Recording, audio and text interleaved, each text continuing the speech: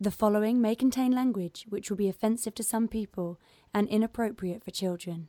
The topics discussed may include drugs, alcohol, or be sexual in nature. This show is intended for mature audiences. Listener discretion is advised. I'm serious. It's dirty. Really, really dirty. Still here? Then pour your favorite beverage, sit back, and let's get this fucking show started.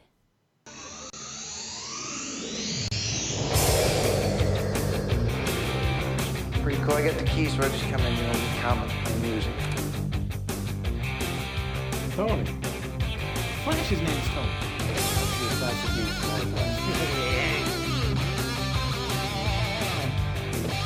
Lois could never have Superman's baby. Ah, yes. Incredible Hulk melon bolly.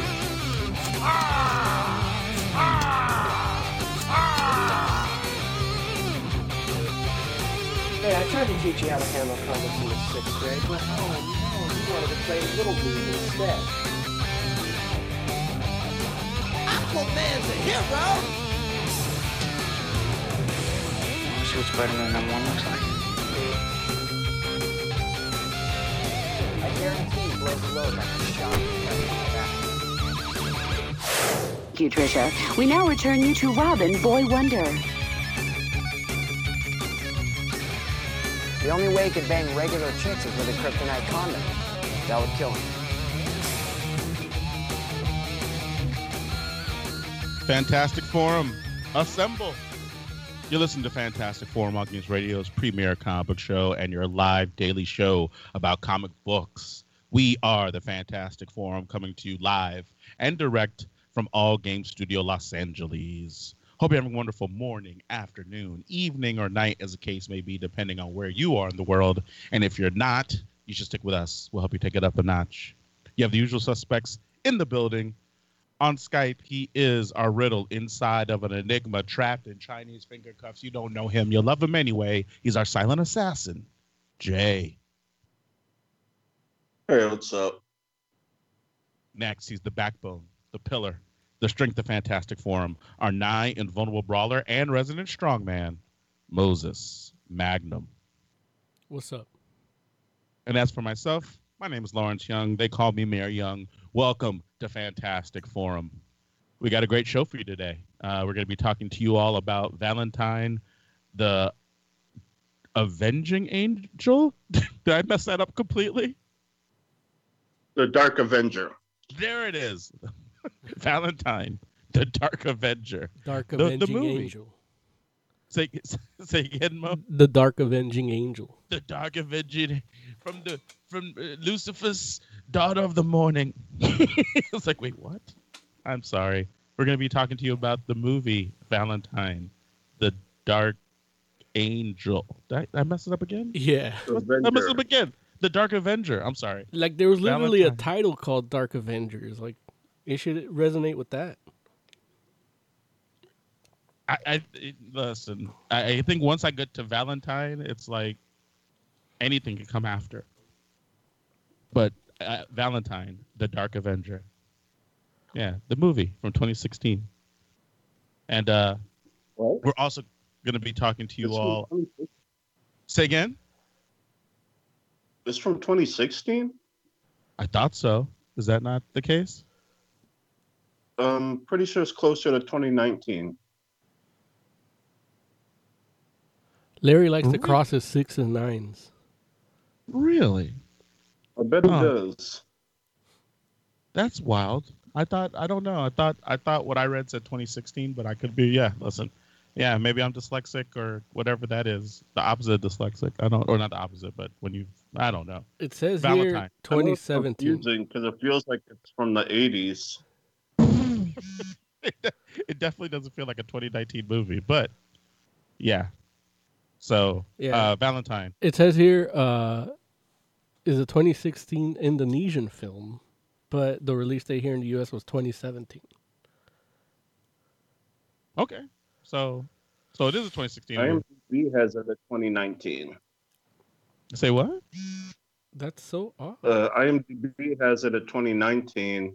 No. And the Jakarta Magazine article about it is from 2019. That's so weird. That's why. Because my top result here on Google is IMDb, and it says 2017 in parentheses, but 2016 in the description. So no one knows when Valentine existed. We know it's here now.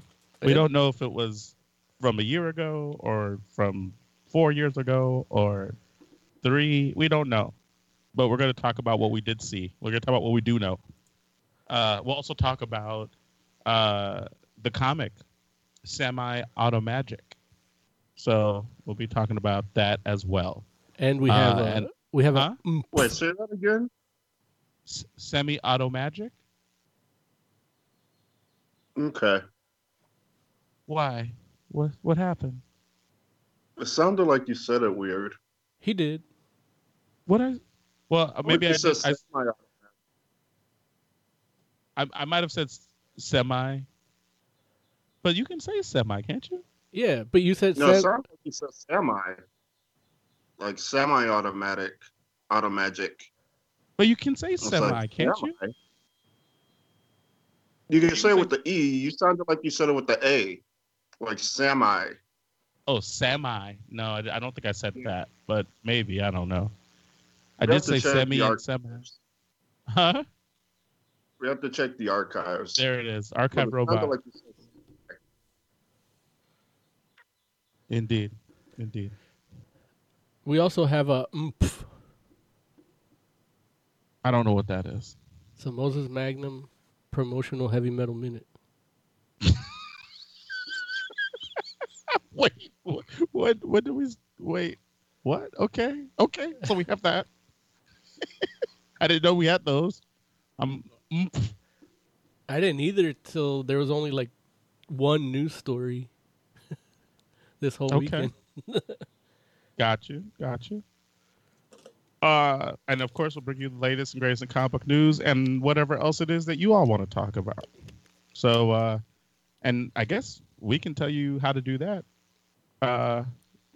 Actually, before we do that, we want to make sure we thank Mr. Scott Rubin, I should say. The All Games Radio Network. Of course, you all, the All Games community, for allowing us time, equipment, opportunity, and ability to talk about this medium that we love so much, which are comic books. So if you want to get down with Fantastic Forum, here's how you can do it. Want to get in on the action? Call Fantastic Forum on Skype and join the fun. Too shy to call in? That's okay. You can join the Discord chat room available at allgames.com/live. Join the party. You know you want to. But yeah. Oomph. I agree. So, how's everybody feeling? You all doing good? Yeah, I'm doing good. I like the morning shows. You like what? I like the morning shows. Yeah, morning shows are pretty cool. It's a nice way to start the day off. Well, maybe not start, but you know what I'm saying. A nice part of the morning, I guess. Yeah, for me, it's like lunchtime. I know. I believe that for you, right? You wake up at the crack of dawn. It's like I was preparing for this, like, by being an old man, like prematurely. It's like wake up at the crack of dawn, swallow 2 raw eggs, take 4 to 5 pills, do my calisthenics, then eating lunch by 10 a.m. and doing a show, talking shit for the next couple hours. There it is. Do you really eat raw eggs? No, I mean, I have, but no, I don't. It's funnier, like, to picture me as an old man eating the raw egg, because that's like the old method of taking in raw protein from the 40s. Yeah. When people didn't know what salmonella was. Well, they did, but it wasn't politicized like it is now. Oh, the politicization of it. Yeah. Yeah. So okay, that's fair. Well, I guess should we just go ahead and get into some of this stuff? Sure.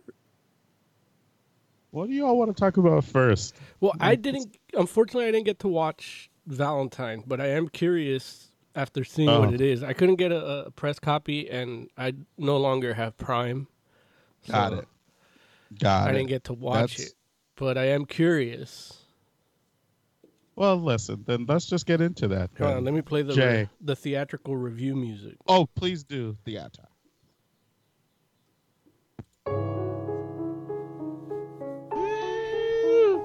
Comic book theater. Comic book theater. You know, sometimes I listen to that, just like in between songs on my iPod. It makes sense to me. It always feels like a good time. Theater. Jay, please tell us about Valentine, the Dark Avenger. Valentine the Dark Avenger is a movie based on the comic book character, the Skylar Comics character, Valentine. And it's an Indonesian comic book, an Indonesian comic book movie. It's weird. They don't really promote themselves well because it's really hard to get info about the comic. And they don't sell it on Comixology. So I think they're trying to be obscure. But the movie's about a woman who's a waitress and her dad dies. And she wants to be an actress. And she comes across a producer that's trying to make a movie by filming random events and showing. I don't know how he's planning to make this movie, but he tells her that he's going to film her fighting crime and that it will somehow become a movie. And she doesn't question it like a sane person would. She just goes along with it. And so she starts fighting crime. And, you know, she goes through the part where she has a cape, which someone chokes her out with it. And then she ends up getting padding to help her fight. And she's like jumping from vans, like the top of one van to the top of another. And then she's like, I don't see how this is making a movie, so we should stop. And then the producer goes and gets himself killed. And she's like, oh, maybe I should just be a hero and not make a movie. And so she fights the crime lord, the Shadow, who is bringing order through terror. And he's like mad at the police. So he's trying to enforce will by terrorizing everyone. And so Valentine, she goes and she like starts a fight with them. And then eventually he gets shot. And that's Valentine, the Dark Avenger. I love you, Jay. I really do, man. I know I don't tell you enough. Like I want to do like it's Jay is an artist. Because the way he explains things is what they are. But it you know, depending on how he does it, you could tell how he kind of feels about it. And but you can't give him direction. But I would want to do a series of Joe synopsizes things, you know, with little like, you know, I want to do that, even if it's just voiceover on like slideshows. But yeah, I want to do that. Like if you follow us on Instagram, you probably saw him dissecting the Birds of Prey trailer when it first came out, and that was one of my favorite things. It's still on there. I probably reposted it like 5 times since then, because every time I see it, I'm like, you know what? I love this. I love this. Dude, I'm telling you, man. This is such a weird little movie, man. It's so weird. Like, it's so weird that I was just like, what? Like that.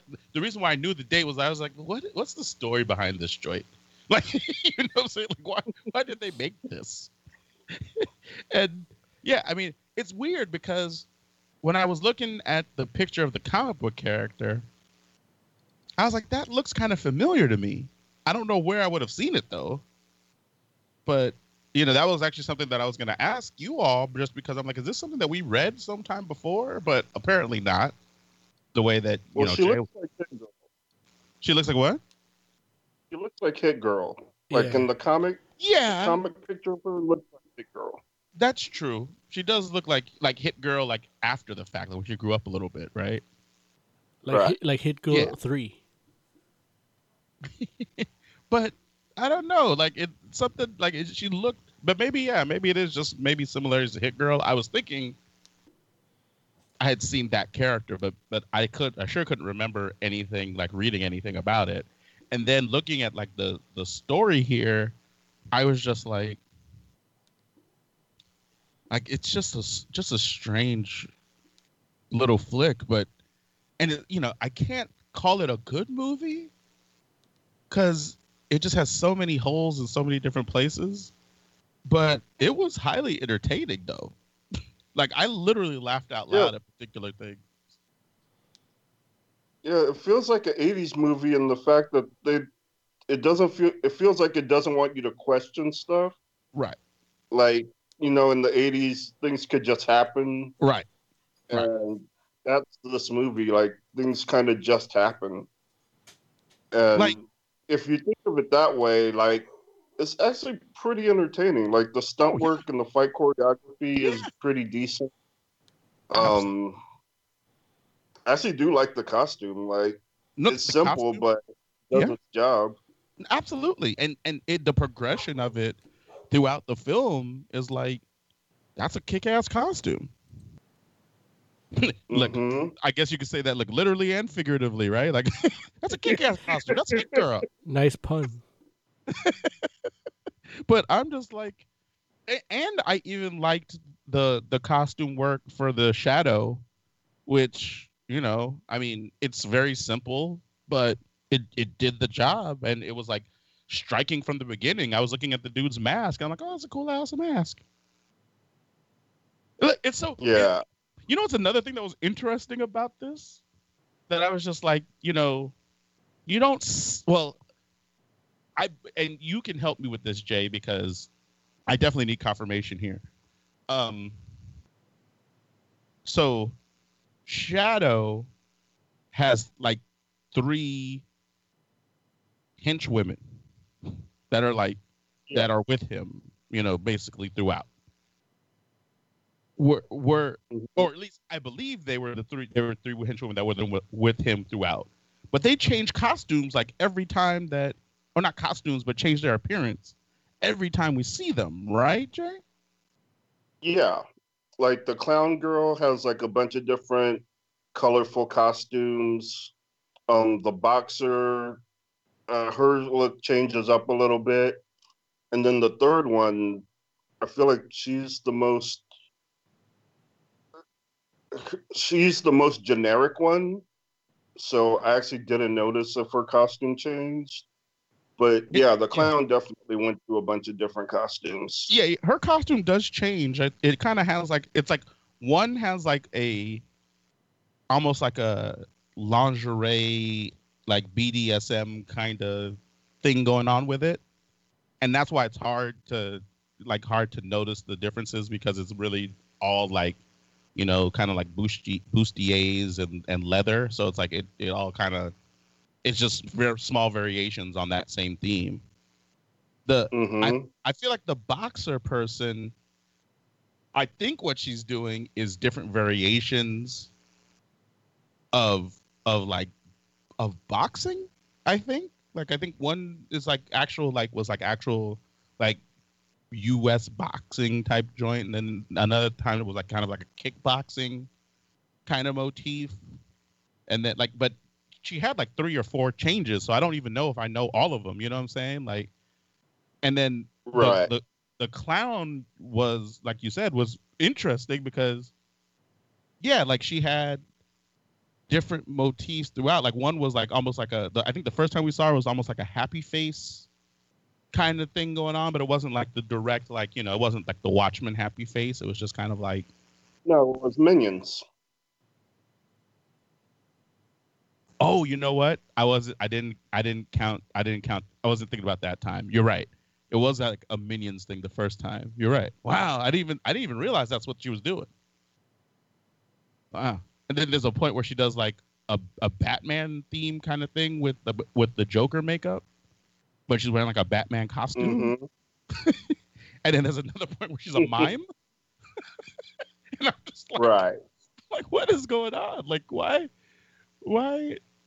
Like, I guess what I'm trying to figure out is, obviously the film has a budget, right? It's like, why are we spending the money? Why are we spending the money on all these different costume changes? Like, but maybe that was just something they did themselves. I don't know. It was different though. It was interesting because I was just like, I don't know if I've ever seen that before. Where it's like, you know, these fools have different looks like every day. Like, okay.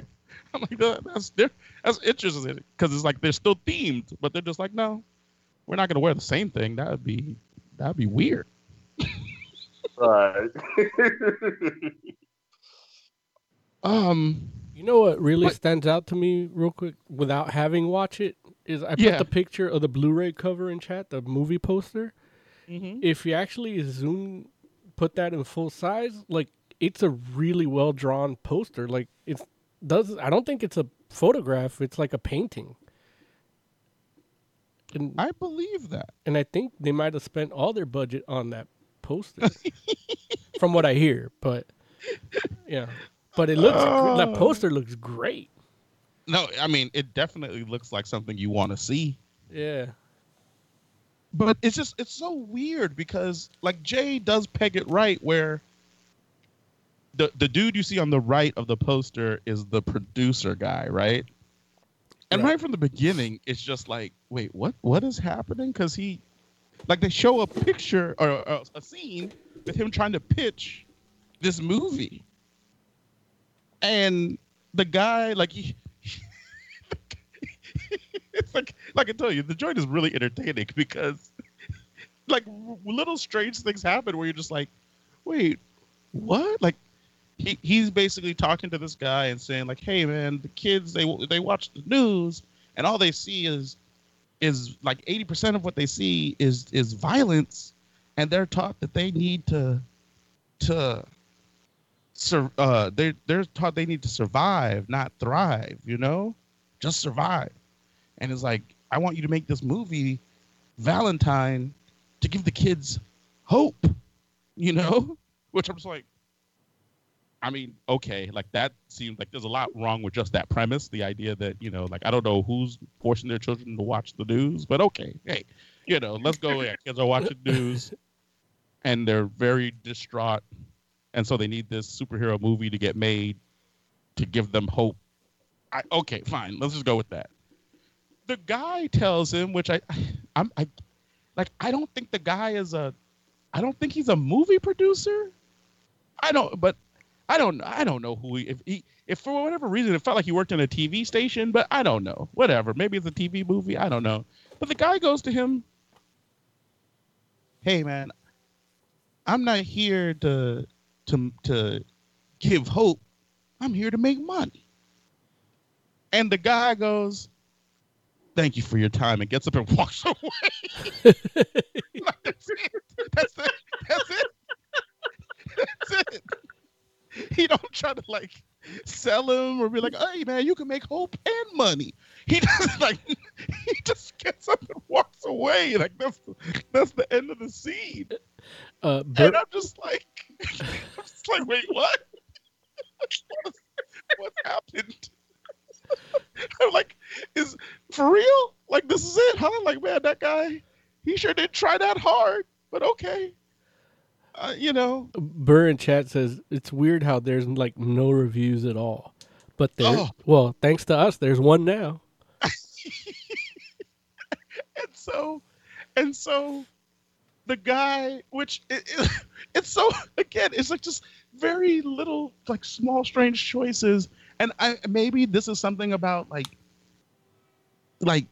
maybe it's a cultural thing. Like, you know, it's an Indonesian film and maybe things work different. I don't know, you know, it's like, but so the guy leaves and I guess he's made a decision that he's going to make this movie on his own. Right.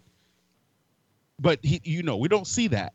It cuts to a scene of this guy who's like putting on some sort of like fashion show or something, right?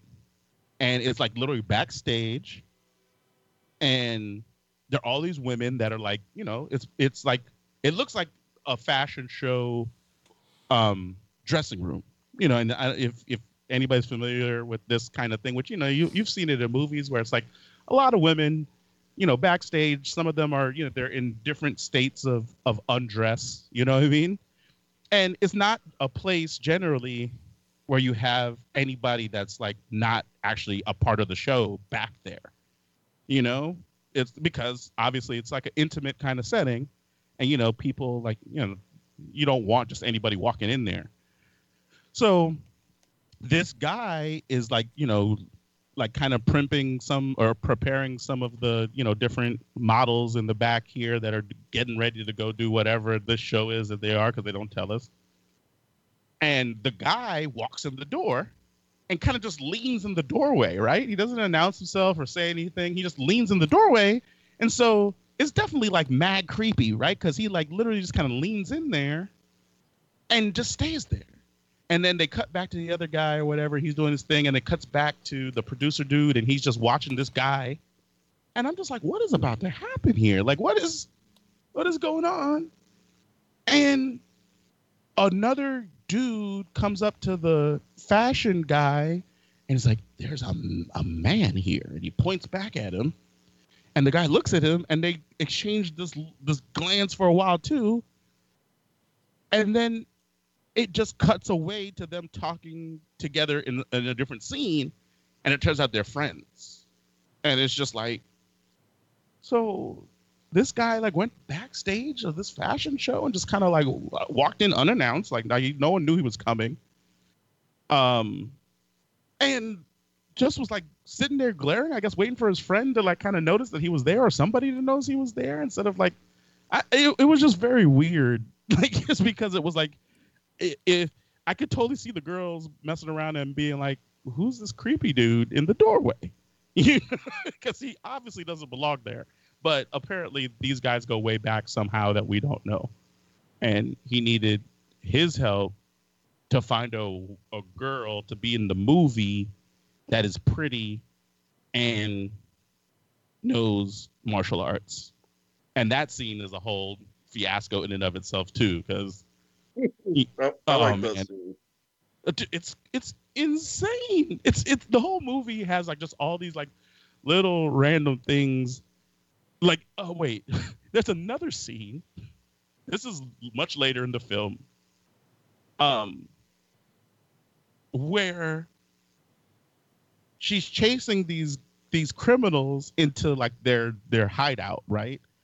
You know, there's a whole parkour scene that is unnecessary. That is just like, okay, fine. You know, we found some people that can flip. We'll take it. You know, like, but the guy that's like the head of, or the little gang leader of this small time thing, he's literally like in a cage in this hideout, like this warehouse or something like that, getting like his shoulders massaged by another one of his like random henchmen. And, you know, as the rest of everybody's getting beat up, this guy's massaging the dude's shoulders or whatever. And then when one of the dudes runs in and tells him like, hey, we got company or whatever, he kind of like looks at the dude massaging his shoulders and he's like, go, you know, like take care of it. I think he does like the little head movement, I think, if I'm not mistaken.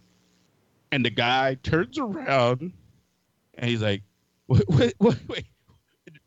Correct me if you remember this, Jay. Correct me if I'm saying this wrong. He said something along the lines of, right on time. Time to catch these hands. Yeah, that's what he says. Time to catch these hands.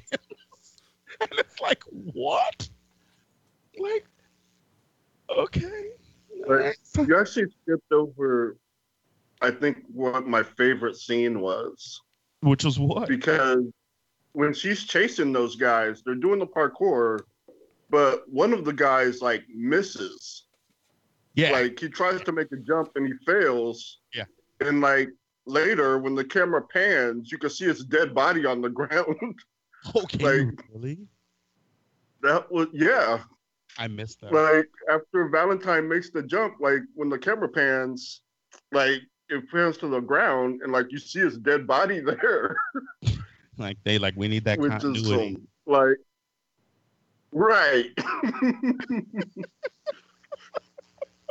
It's so wild, though, because it's just, like, the movie is filled with, like, just little things where it's just like, wait, why did that happen like that? Like the best, like, I'm not even going to tell you what happens that they discover the young lady that becomes Valentine, because you should just watch that, right? But right, they're in the dude's apartment. The dude's name is, like, I don't know how you say it. I don't know if it must be Bono, right? It's not Bono, right? It's Bono, I think, the producer guy. But it's like Bono. I think it's Bono. Or I don't know. However, whichever way is the right way to say it, it's the opposite or the other pronunciation. I don't know. Anyway. So they're in this guy's apartment, this young lady, his stylist friend, and him. And she, like, I guess they let her know that, hey, you know, we want you to come make a movie, but they don't tell her, like, what kind of movie it is or anything. Like, literally, like, when this scene starts, apparently she has zero information. So I'm just like, they were just like, hey, you want to be in a movie? Come to my apartment. And she's like, okay. just like, okay, well, hey. Listen, okay. That's how they do it over there too? But I was just like, but here's the thing though. Like, during the course of the conversation, she was like, I am getting paid, right? I'm like, wait, what? Like, you don't even, like, even if you're like, I don't know what the movie is, you didn't ask if you were going to get paid. Like, what? I'm like, it's literally the conversation, the way that the scene is set up and the questions she asked. The only conversation that could have been had is, do you want to be in a movie? And she said yes. And he was like, follow me. and she went off with these two dudes to wherever. I mean, I guess maybe the question was like, where am I following you to? Maybe that happened because I guess, you know, she knew where she was, or at least she didn't ask, where am I? But she sure didn't ask any questions about what's the name of the movie? Like, what kind of movie is it? Am I going to be paid? How long? Like, no other questions got answered before she ended up inside the apartment. And I'm just like, man, like, I don't know. Like, this could have went all types of ways, apparently, because she was down. She was down for whatever. She's like, you know what? Let me just go to this apartment. Like, we talk about movies, right? Because she was, look, the dude, when she asked the guy, she's like, I am getting paid, right? And he's like, yeah, you're going to get paid. And the other dude's like, she is? And I'm like, wow. Like, what is it? Oh, man, it's so weird. Like, the motivations of this guy are so strange. Yeah. Like, it's one of these things where you can definitely get, like, I watched this alone and was like I said, literally laughing out loud at particular points because of just how ridiculous some of the things I was watching, but was still, like, entertained. Like, because it's not like it's not a completely, like, it's not a POS movie. You know what I mean? It's like, it has some redeeming qualities to it, definitely, but it's not good. And the ways that it's bad are probably as entertaining as if it was good. So yeah, I would love to get together with the rest of the forum and watch this again. Like, I'm sure, like, if you're drinking and with friends and watching this, oh, dude, it'd be a riot. Yeah, I agree.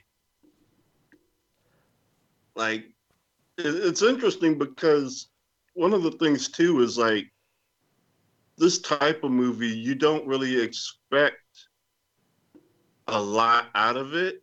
I would say like it definitely looks indie. Yeah. And so you're kind of really impressed like with the stunt work. Yeah. With how good the costumes look. Like the action is pretty decent. But then certain story choices where the Shadow beats up 4 guys that all have machine guns. Yeah. And you're like, you know you can shoot, right? Like there's a lot of that goes on where the people holding guns on folks and then they make a move and it's like, oh my God, they got caught off guard. It's like these fools are faster than bullets and trigger fingers. They don't. I was like, all you had to do was squeeze. Right. Oh man. Oz is in chat. He says the Black Widow movie sounds awfully hilarious. Oh, see, look at him. Look at him. Hating from a distance. Wait, there's a point which, you know, I have to assume handcuffs play a major role in this character in the comic. I have to assume. Because if the movie just did this on its own, look, there's a point, like she's using handcuffs like brass knuckles, right? Which, I mean, and that's not even like the levels of all types of craziness that happens with handcuffs in this movie as well. But anyway. There's a whole section of a review where you just judge multiple ridiculous handcuff usage. You could definitely do a solid 15 minutes on it. No question. God damn. No question. Like, but there's a point. She throws them like bolos and they handcuff someone's feet together by her throwing them. You're right. Yeah. Right. But the best part is that it's not like that just comes out of nowhere. There's a whole scene with her, like a montage of her practicing that move. Right. Oh my God. But anyway, there's a point where she's using that. When I'm watching it, like the funny thing, I know when I was watching it, like I'm watching it without my glasses on. And so it takes me a minute to realize, like, those are handcuffs? Like, what the fuck is she doing? She's practicing her signature move, Jay. Signature move. You don't understand, man. It's like, you have to have the montage of her doing it, learning how to do it first, or else when she just does it, it'd be ridiculous. Right. So she's using, like, she has 2 sets of handcuffs. Not to mention that she became a hero by, like, being backstage at a beauty pageant, right? No, that's the thing. She wasn't that backstage at that beauty pageant. Oh, dude, but look, trust me, man. It's you gotta watch it, man. You got it. I know. We'll figure it out. Well, I'm that's it. I'm paying for Prime. I'm renewing my Prime. Like, I have to. So she's using the handcuffs as brass knuckles. And, you know, it's a cool, like, little scene going on because she's, you know, of course, using them like brass knuckles where the person has, like, I don't remember if it's a knife or a sword. I think it's a knife. And so she's, like, you know, using her equipment and the cuffs to, like, block the blade and stuff. And, you know, they put, like, the little spark effects in there or whatever. And it's like, oh, okay, you know, it's kind of cool. But then there's a point where she decides, okay, this is not going to be enough. She takes the 2 individual sets of handcuffs, links them together, and makes, like, a handcuff nunchuck. And begins, like, attacking this dude with the handcuff nunchucks. And it's just like, what? Like, that is, like, it just feels like the most ineffective weapon that you could ever, like, a handcuff nunchuck. Like, it's pretty wild, man. I don't know. And yeah, I mean, I've never been handcuffed before, so I know it's uncomfortable. Right. Well, I know that it is not comfortable, and I also know that it's not like, you know, it's not low grade metal. I know it hurts when you get hit by one, at the same time, I'm just thinking that, swinging around two sets of handcuffs linked together like they're, nunchucks, that doesn't feel like the most effective way to dispatch a foe to me. Especially somebody who fights. Someone that's been hit in the face before. It's it's a wild flick. There's more. There could be so much more, but it's definitely something that like I said, we should do it together maybe at some point because it's wild. It's a great find, Jay. I don't know how you came across this joint. Oh, it just showed up in my recommended, probably because I watch a bunch of superhero movies. Wow. Well, God bless the algorithm. So, Jay, what would you rate Valentine: The Dark Avenger? I would definitely rate it a solid 3. It's a fun movie. It has issues. It's got a bunch of issues, but it does a bunch of things really well too. So I think the good balances out the bad, and some of the bad can actually be pretty hilarious. So it's definitely worth checking out. I have to agree with you 100%. It's I want to give it more than 3, but I can't. I can't. That would be wrong of me. But I do want to, but I can't. So 3. It's if we had different scales for things, as a movie, it's definitely a 3, but as a piece of entertainment, it's 5. It's a 5 on the entertainment scale. Just what? Okay. Indonesia, man. They need to be making more movies over there. I think they can open up because their coronavirus cases are low. Good. Yeah, we need more fine cinema like this.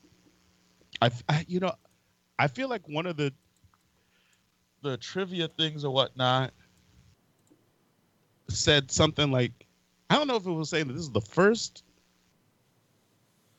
superhero action movie in Indonesia. Something like that. This is something crazy. I was just wow.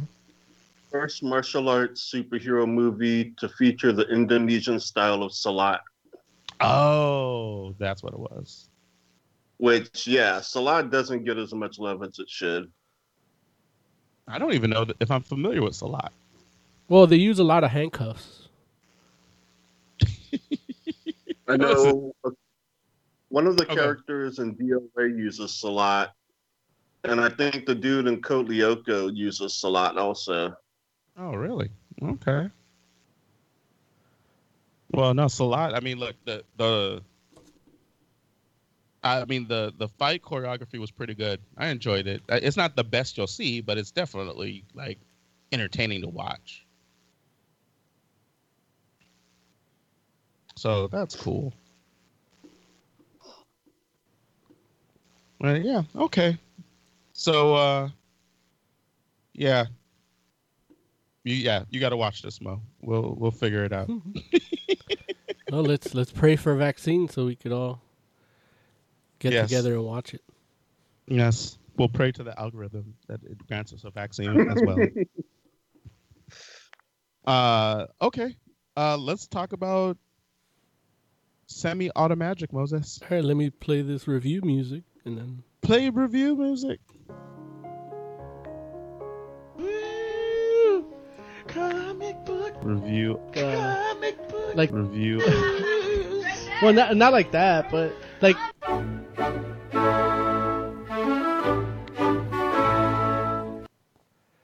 So Semi-Automagic is a comic book that, it's a reprinting of a bunch of shorts or serials in Dark Horse Presents.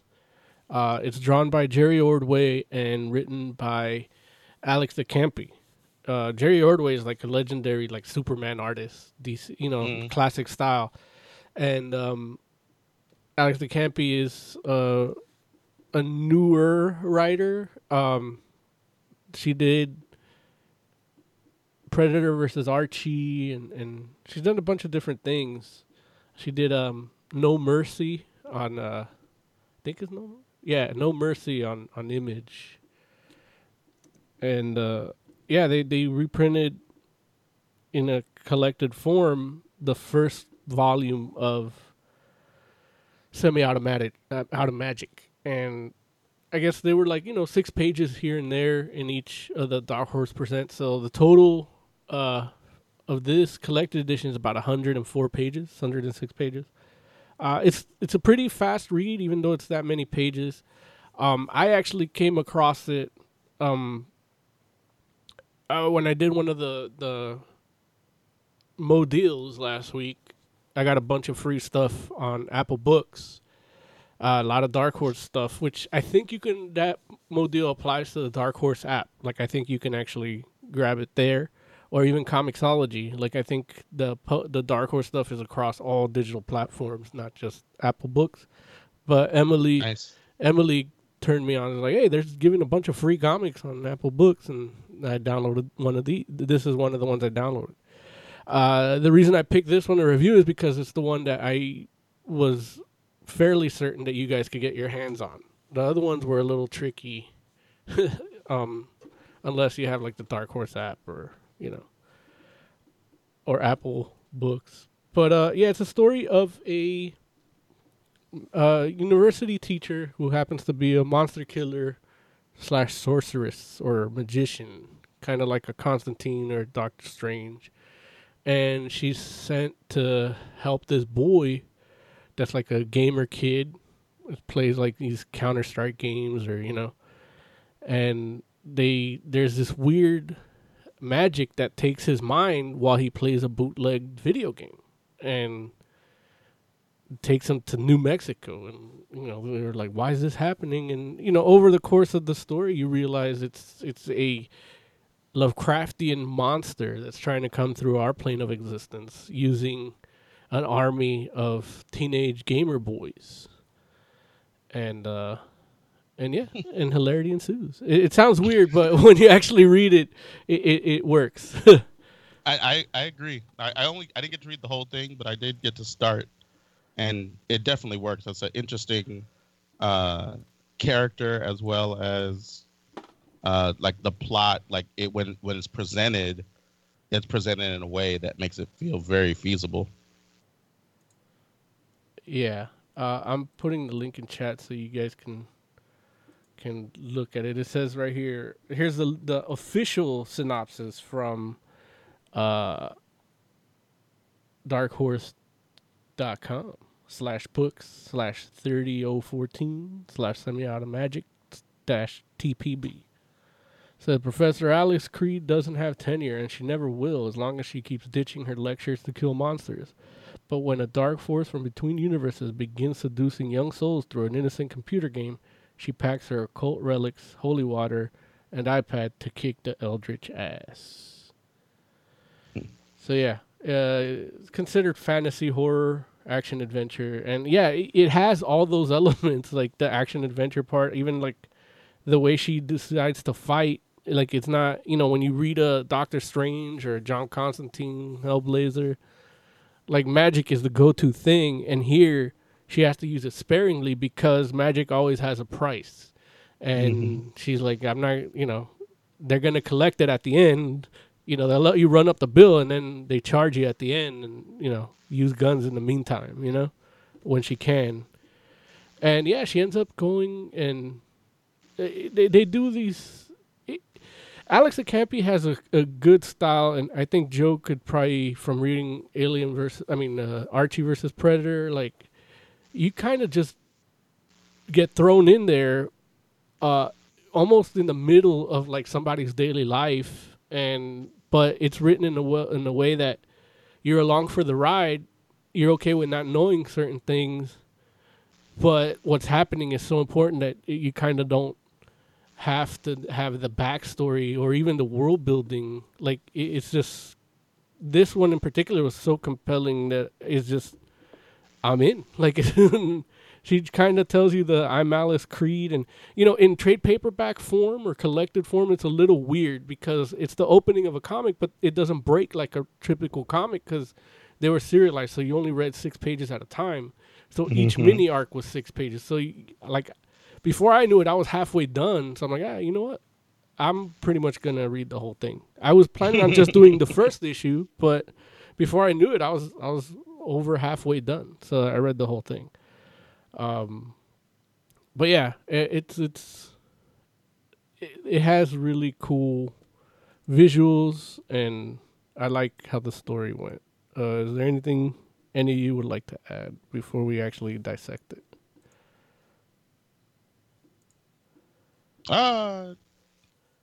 Nami shoes. It feels like you kind of covered it, man. Like it's like, yeah. I'm gonna be quiet for now. Now, Joe, man, did you get to read it? I did not. Okay. Unfortunately. Oh, that's cool. It is something that I didn't get to research where I could get you a press copy, or if you can get it on. It's one of those things where I knew I was gonna do it, and I just waited till last minute to let anybody know. I'm posting some of the art because the art, Jerry Ordway's art is super classic. Think your George Perez, when you think of Superman art in your head from when you were a kid, chances are he drew it. Right. And seeing him draw this is something that's odd because I'm not used to his style in this type of story. But it looks super clear and clean, and the colors, I don't even know who colored it, but the colors are really, really done well, where they kind of have that old comic feel, but the concepts and the layouts are more on the modern take. Now, if you look at the pictures I posted, you see the screenshots actually have part of another page in them. And that's one of the things I'm going to judge. If you're going to read this book, I might be better to do it physically or on I assume that on a iPad or tablet that's not over 10 years old, it might be easier. But that's how it looked for me reading it. So I would get a glimpse of the next page. It just filled, for some reason, that one comic automatically filled in the whole screen instead of just doing the one page at a time. I don't know why. It's never done that before, but for that comic it did. And I found it a little off-putting. I'm not going to lie. It was a little tricky. Yeah, because it does the motion of flipping the page, but you're bending the page you're going to read. So I don't know. Something in my brain didn't like it. But I do like these horror motifs, these Lovecraftian type of torment that is happening to Alice Creed. The first one is when she's on the plane, she starts getting psychically attacked by what they call the Traveler. That's the interdimensional monster elder god thing that's trying to break through. And then the second one is actually the physical manifestation of that torment. She's getting tortured by somebody that was sent to help her. Spoilers. And then the third one is the actual Traveler. That's what he looks like. And the design I really liked. It's so creepy. And then she actually, as part of defeating that being, she can't fight it alone, so she actually summons another interdimensional being that is already here, and that costs her a price. And that's where the second half of the book plays out. So it kind of, the story as a whole, it's not just, oh look, I used magic to solve this and yeah, I'm done. They actually have consequences, and even even at the very end, it's not a clear-cut victory. And I want to read more. I don't know if there's more out there, but I want to revisit this character and this world, and I want to see more. I love Lovecraftian horror, specifically the demons, interdimensional demons that break through. It's a very common motif in Lovecraftian horror, but everybody that does it kind of brings something to it. And to me, this one is one of the ones that brings, in terms of like actually design and expression of what that formless, shapeless void monster would look like. It's really cool and unique. The end. Yeah, it sounds awesome. I got to keep reading it. Did you get creeped out at all when you were reading it? No, but I didn't get far enough, I don't think, to get creeped out. So you read like the first 6 pages? Like the first 12. Yeah. Well, yeah. But I was definitely intrigued. Yeah. Well, that's that. That's my review of Semi-Auto Magic. I didn't research enough to see if there's any more. I know they do sell the collected edition for like $13, but it's free for now, so you can check it out at the Dark Horse shop, or I think Comixology might have it. I'll look. Yeah, they have it. They have it. Oh, okay. Is it free on it? Yeah, put it on my wish list. Oh, okay. No. Yeah, so maybe that Mo deal doesn't go across the board. But, yeah. I would give this a 5 erased lips out of 5. Like, it was one of the perfect books for me. Even, like, the art, the colors, the dialogue, like, it just, everything felt natural, and even that take on that type of magical character, I like. It actually, thinking about this, like, man, it made me think this Doctor Strange movie and the Multiverse Madness is like gonna suck. Why would you think that? Because they're not gonna do it right. I'm going to amend what I just said. Volume 1 is free, but the collected one is $15. Okay. So it's like the first installment of the Dark Horse Presents version. I guess like the first 12 pages or something are free. Is it 12 pages? I don't know how many pages. 105 pages.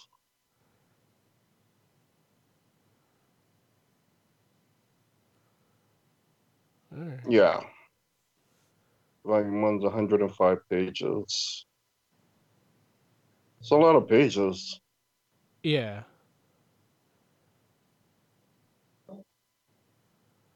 And the collector's edition, which is 182 pages, is $15. Cool. So that's The Bomb That Will Bring Us Together and Childhood's End. Okay, so it's that same story that's free with the second one, I guess. But yeah, that 5 out of 5. Larry, with what you read, what are you gonna give it?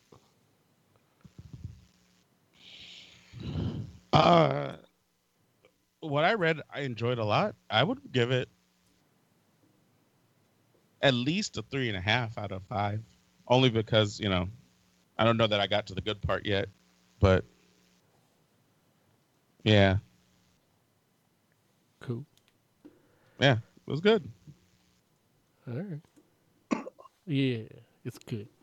All right, let's jump into this news music. I'll play this news music, and then we're going to talk to you a little bit of the headlines. Sounds good.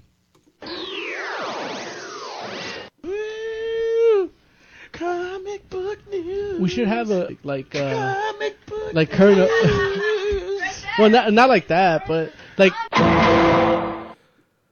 DC Comics is canceling the Terrifics. It's like, why was the Terrifics on all this time? It was good. Okay. It wasn't bad. It was good. It's wild. Yeah, I hear you. The final 4 issues will not be printed. It'll be digital only. What? Yeah, that's foul. Yeah. That's like when they put the ending of the Legends of Korra online only. Yeah. It's messed up. According to Bleeding Cool, DC's doing this because Marvel's doing the same thing, but I don't know what Marvel's ending and doing digital only. But yeah, it's the last 4 issues will be digital only. The covers look great. If you'll allow me to put them in chat real quick. Of course. They make me want to read it. Part of the reason with this book is it's one of the only ones left of the little like mini rebirth they did after Metal or something.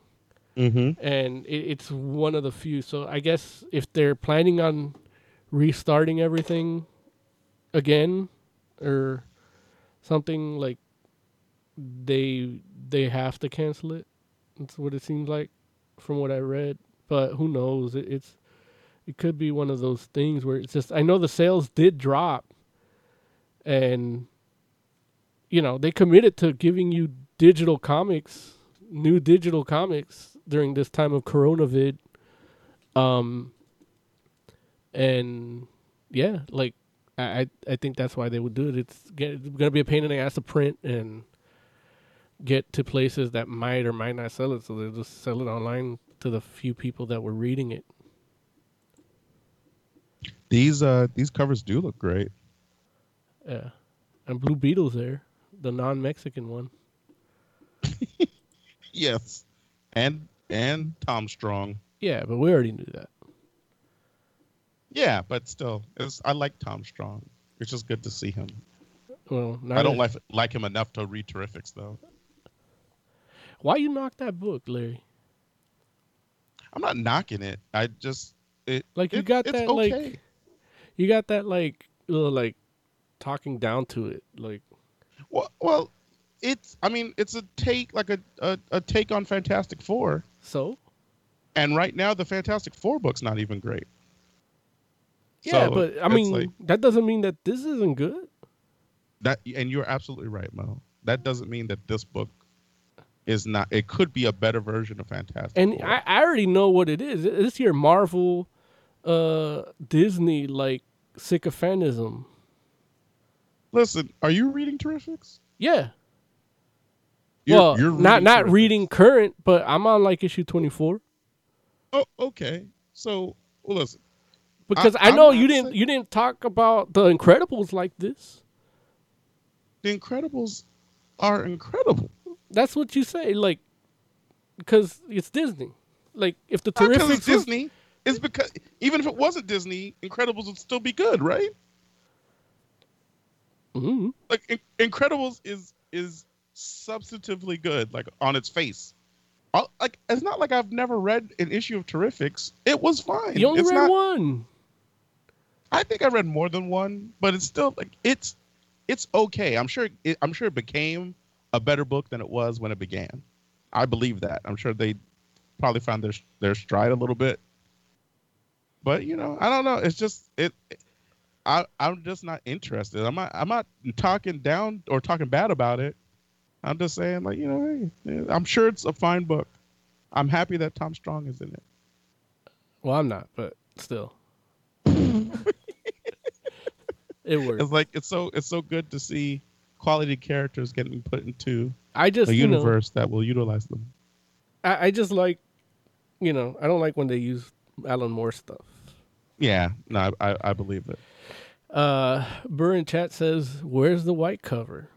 Digital only white cover. Gotta hand them your tablet." And yeah, I that's one thing when I did review the initial first few issues.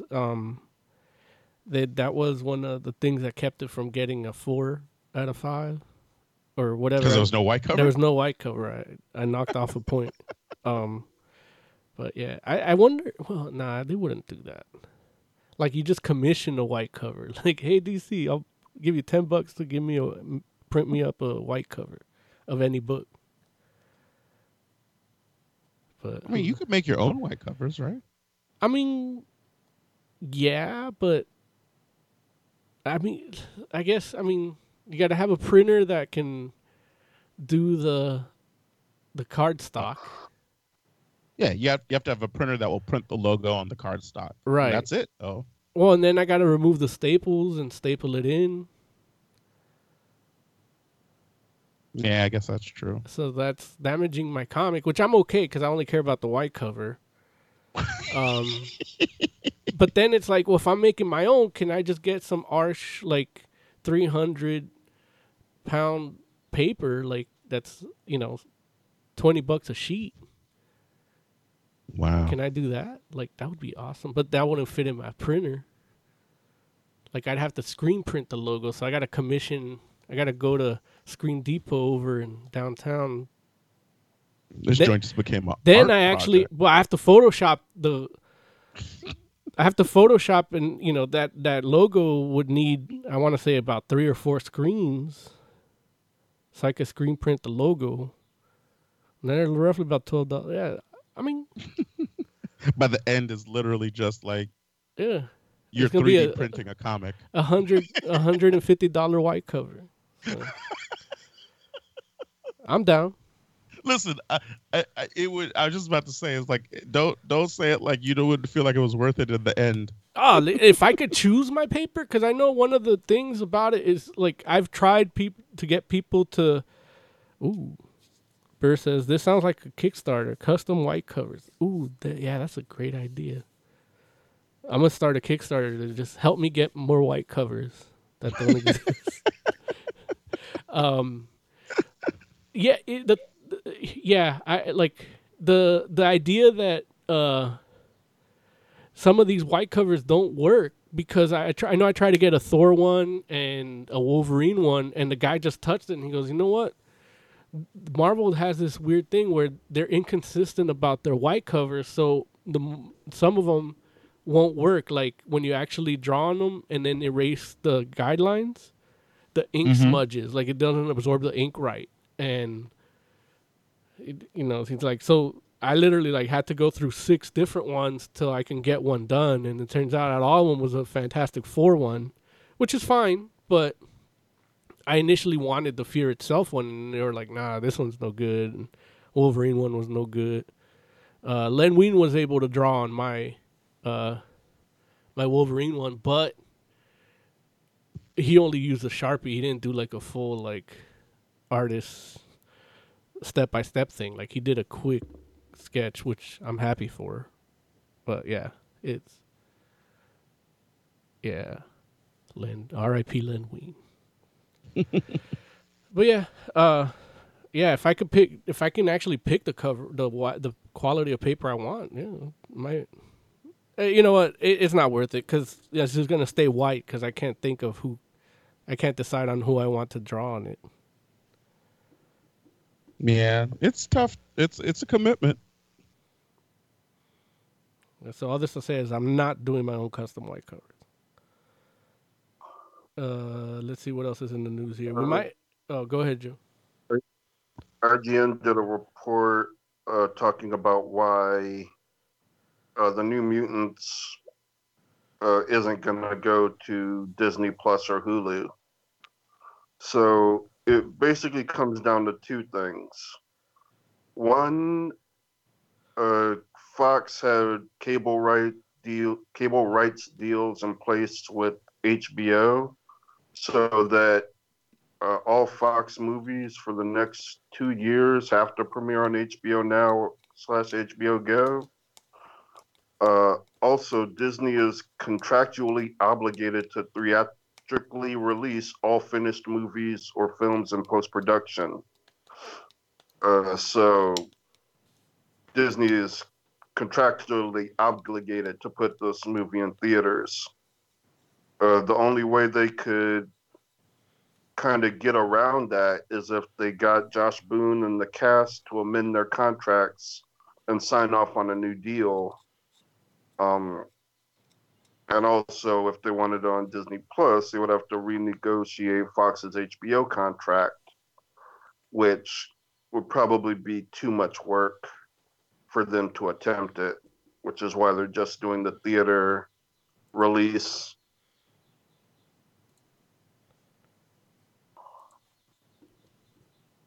Yeah, okay.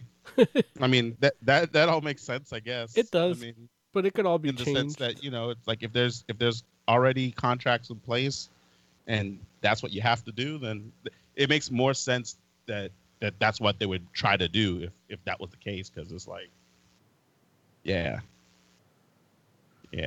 but I don't know, man. I kind of want to see it, but I almost rather just watch it on, like, at home. Oz in chat says, what if they release it to theaters today? Would that count? And it's like, yeah, technically that would count, but they'd make no money. Right. And I Actually, think I don't think it would count since theaters are closed. You can't release a movie into a closed theater. well, that is true. Not in Florida, Georgia, Texas, Ohio, Iowa, Wisconsin. I think they're open there. I heard Wisconsin's doing pretty good. Like, the number of deaths hasn't increased that much. Oh yeah, because they only opened last week. It takes 2 weeks to Right. get sick. Like, a lot of people are reporting numbers increasing in like Texas and Georgia, but it's like those were from before they opened up. So it's like you can't really count those as because they're opened up. I know they're trying to put that slant, but you know, it's not entirely. Like, not all of them would be from the opening up. You know, I think maybe a slight, I would say 10, 15% maybe. But, yeah. He says the contract doesn't say the theaters have to be open. It's like, is it, if they're not open, is it really released? You No. know? It's like, No. it's like No, you it's can't buy not. popcorn, movie popcorn if the theater's closed, you know? Right. Like, if you go to the movies and the movie theater was closed, you didn't go to the movies. Right. Or did I? Burr says Texas numbers are going up because they doubled the amount of testing too. Yeah, that's another thing.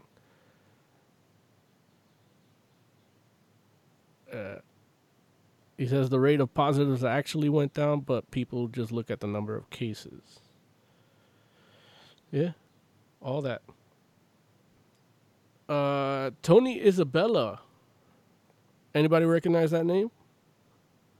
Yeah, the creator of Black Lightning, who's Yeah. super pissed off at DC right now. Yeah, he is, and I like it. I always want to ask people, and I feel that before 2020, you ask anybody how they feel about what they doing to the characters that they created, and they do a political, like, soft answer. But now everybody's like, "Fuck it," and Tony Isabella says, "Here's a quote." He goes, fuck DC Comics and everyone involved in their rancid Batman and the Outsider book. Anyone who understands Jefferson Pierce knows Lynn is his one true love. And he's mad because they're portraying Black Lightning a little differently than what he intended or created. Mm-hmm. And he's really angry. As much as I love his answer, it's like he created Black Lightning before Crisis? I don't know. Yeah, so it's one of those things where it's just like they've changed so much of the world that he was in that everything gets either retconned or rebooted, you know? Like, I think just since, Final Crisis, and Final Crisis 2 and New 52 and all that, like, the characters just changed so much. He did say that he loves how, like, the TV show does them. Mm-hmm. But he's not happy with DC. I know somebody, another guy, a couple creators go and kind of go to him, and this dude, what's his name? Where is he? The guy, Don McGregor. He says, I have never read any Black Panther or Killraven books after I left. If you live with the characters day in and day out for years, I don't believe one can come to them with any objectivity. And he responded to to Tony. I'm sorry, Tony Isabella responded to Don McGregor saying, "Fuck being fair to the other talent. In this case, I created Black Lightning to stay for something. If the TV series can honor and respect my core values for my creation, DC Comics can do the same. I love your Black Panther work, but you didn't create the character. There would still be a Black Panther without you." It wouldn't be. It sounds harsh, huh? It wouldn't. I mean, it also it sounds like that freaking truth bomb where you're just like, damn, yeah, actually he's right. Yeah. Maybe I should sit down. Yeah, but I mean, when somebody kind of agrees with you, you don't take that time to give them the truth bomb. You know what I mean? Mm-hmm. But he's pissed. Tom Bellin, he shared a story of when he was a little kid and they killed off Gwen Stacy. He says, "I used to love Gwen Stacy. She was beautiful. She loved Peter Parker, and I figured one day they'd get married. She was a perfect partner. When they killed her off, it devastated me. My mom let me mail a letter to Marvel Comics, and all it said was 'fuck you' in red crayon." Wow. And then they hooked Peter up with Mary Jane Watson. I thought it was stupid, and if they wanted him with a woman, why not Gwen? She was perfect. Years later, I get asked to write a Valentine's Day Spidey story. In the story, I decided to examine why he was still in love with MJ. As I did, I actually convinced myself that Mary Jane is a much better fit than Gwen ever was. Gwen was a high school crush that always needed saving. Mary Jane was independent and fought back against her father and stalker. There's a scene where Peter's in the shower going over the differences between her and Gwen, and that's actually the moment that flipped me to being an MJ fan. Sometimes what seems like a horrible decision can make sense later on if the stories are compelling enough. Yeah, I mean, but it's kind of a different situation, right?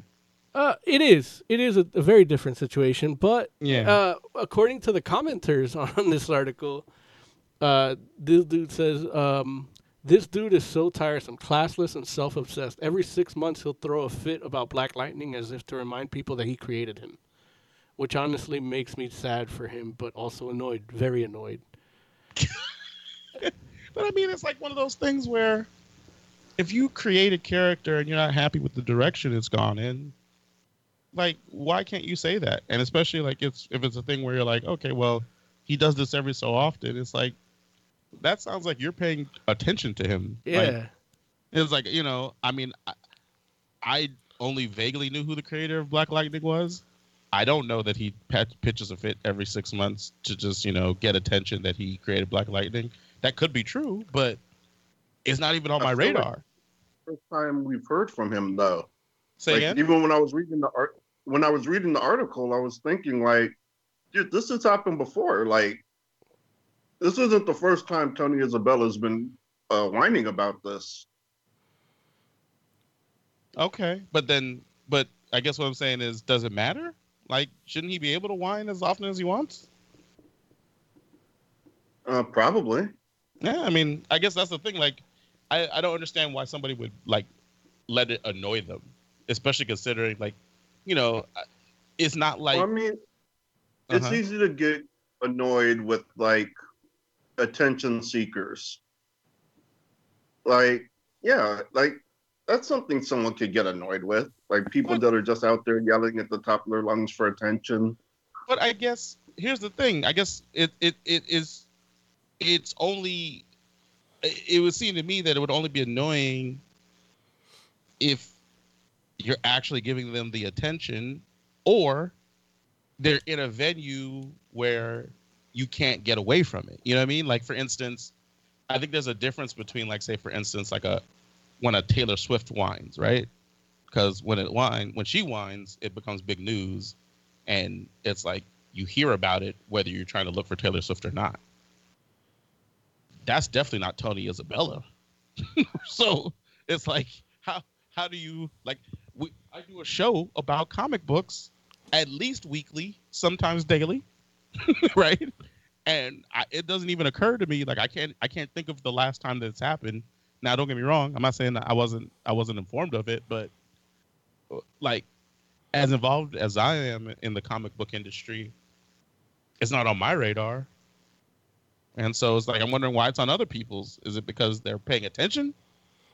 Because then you're part of the problem, right? Like, if Tony Isabella is speaking into a vacuum, at some point he might be like, you might just stop. Be like, well, no one listens to me. Yeah, like sometimes I get mad that Burr listens because then it's like I can't just say anything. If he didn't listen, then we'd really be talking into a vacuum. So I guess it's one of those things where, and don't get me wrong, I might have a little bit more sympathy for Isabella only because he might be right. Or at least I might agree with his opinion. But, I don't know. I guess my thing is, like, I find it hard to get annoyed at people for talking. And it's like, I understand some people are definitely seeking attention, but just like, you just kind of ignore it, right? Like, that's the only way you put that fire out, I think. Well, it's not that you can't not be annoyed, but if you can understand why someone else would be annoyed. It's like, I'm fine with Tony Isabella making a spectacle of himself every 6 months, but I can understand people that would find it annoying. Yeah. My thing is I enjoy his ability to, like, actually critique what they do with his characters. I know it's not something people tend to do because ultimately they want to work again, and that's where it also kind of goes into, like, my whole questioning of, like, where they shoot the good load, like, yeah. If you have something that great, why didn't you create it for yourself and not somebody else, Like, it's weird. Right. Like, sometimes, in music, you see it a lot, especially in older rock and roll, like with the Beatles and David Bowie, Lou Reed. Like, they used to write songs for other artists. Like, oh, I think this song, and it becomes like a hit, and it's like, why didn't David Bowie just keep all the young dudes, Like, why was he so generous to just give that song away, Mm-hmm. And sometimes, in order to get to a place where you can make stuff for yourself. Yeah, I understand that too. Think about Alex Hirsch. He used Disney to create Gravity Falls. Now he's pretty much in a position where he can do what he wants. Like, he's going on and making shows for Netflix, and he's, like, getting into his own shit. Without Gravity Falls, then he may not have been able to position himself to where he is now. Yeah. Sometimes you gotta deal with the people that will deal with you in order to get to a place where you don't have to deal with anyone. Yeah. Or where you could deal with the people you choose to deal with. Yeah, I could see that too. But yeah, I don't know, just like, I don't know. It's one of those things where it's kind of like, if I'm gonna, I guess, for me, I would probably create something a little that I probably didn't care as much about. But ultimately, you're gonna care. Like, I might think I'm not gonna care if they change it up or make a shitty movie about it, but it's like, once the people like it, its original form, it's like, oh, that's me. Like, they like what I did. And then even if I didn't care, I'm going to care 40 years from now when I'm ranting on Facebook. Well, it's harder to make something good if you don't care about it. Right. Yeah, that's true too. Like, you got to care at least, otherwise you're going to make soulless trash. Yeah. And soulless trash is less likely to resonate with people. Right. That's true. Yeah. It's maybe interesting though. Oh, go ahead. Maybe I should care less about this show. It's interesting though, because I do feel like, I think that, Jay, the point you made is absolutely right. Whereas, like, you kind of sometimes have to put something out there first to get yourself a certain amount of credibility. But it's interesting because I know that there are some situations where people like will put something out that isn't like, what they think of as their best idea for that reason. And, it becomes successful. And then like when they get to do what they want to do, it's like, it's not as successful. You know what I mean? Like, yeah, like it's one of those things where like, you think in your mind that you're saving the good idea for yourself, but in reality, or maybe it's not in reality. It's just that there's all types of reasons why ideas resonate with people at one point versus another. You know what I mean? So timing could be a part of it, but it's interesting how that works sometimes where, there are people that will put something out and it's like they'll get renowned for, what they might think of as like their second or third best idea. Yeah.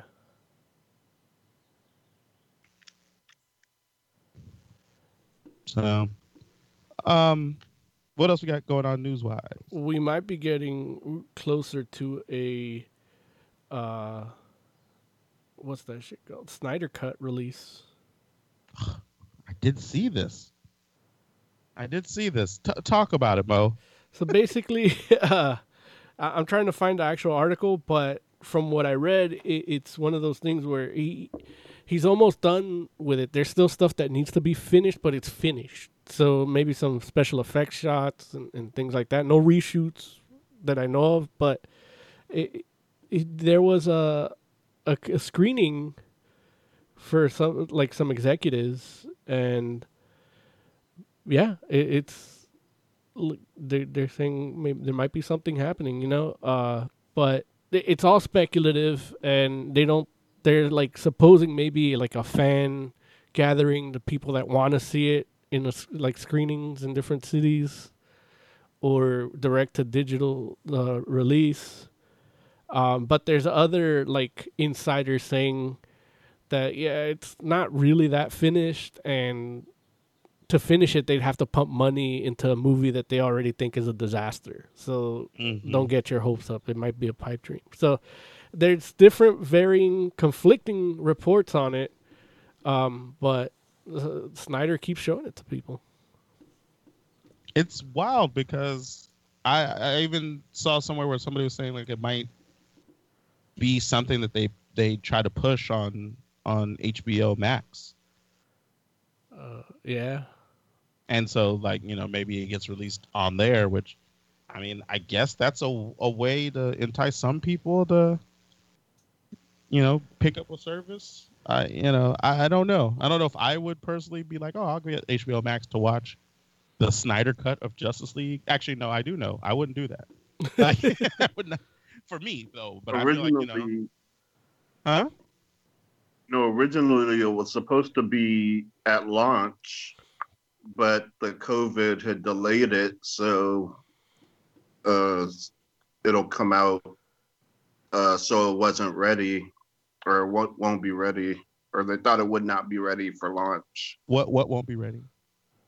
The Snyder Cut. Oh, so that was like a confirmed thing? To my knowledge, yeah. It was supposed to be one of the launch shows for HBO Max. That was never confirmed. Because it's not even finished yet. Like, he's trying to get them to throw money at it. He's been trying to, like, build up this. That's, if you track him talking about it, he gives little teases here to, like, try to build enough people to do it, to want it, so that the studio will fund the finishing of it. And it's not gonna happen, I don't think. Like, with the success of like Aquaman and Shazam and what's the other one, and Wonder Woman, like they just moved on from Justice League. They're like, we can make these movies where people have less expectations and people like them better. They really like. I think Justice League overall left a bad taste in their mouth. Yeah. Well, we'll see. I mean, it's interesting because I don't understand why like I understand why Snyder, of course, initially stepped away from the movie, but if he wanted his version of that movie to be out so bad, why didn't he just talk to them like sooner to the like? I mean, after he was okay, you know what I mean? After he felt like, okay, well, I want my version of this movie to, you know, be out there. Why didn't he just like go ahead and negotiate with them to make that the case? Like, well, the thing is, if the studio would have like seen a value in doing that, they would have done that initially. You know, they would have said, "Hey, let's put it on hold a little bit," or whatever. Or even still, it's like, okay, but people I'm not even talking about like a version to like instead of the one that came out. I'm just talking about after the fact, like right. something that you could, yeah. Well, they've done it before. They did it for the Exorcist prequel. There's 2 versions of that, and Yeah. one Brett Ratner like the same and thing one they did with Superman, right? You got the Donner cut. yeah. Like, why couldn't they just do that? If like, I don't know, man. Like that's what always kind of made me feel like it wasn't really a thing. But I don't know. Like I'm really wondering how different it would be. Look how like, many. Are there really like a whole bunch of scenes that like we've never seen before that are going to be like just a lot of stuff on the cutting room floor and be like, man, this is a completely different movie. Is it going to be like that? There's like 5 versions of Blade Runner. There's like 5 versions of Army of Darkness, and it's like he can't get the Snyder Cut released. The problem is people actually wanted to see those versions of Blade Runner and those versions of Army of Darkness, you know? Yeah. So, Newsarama got to talk to the president and founder of Diamond and basically saying that they're sticking with Wednesdays in regards to sale dates for all the comics they're shipping, including the DC stuff. Oh, wow. That's news to me. Did you already do this? Yeah. Story? Oh, was I there? Yeah. Oh, I forgot. I think. Well, no, I was there for that? I think so.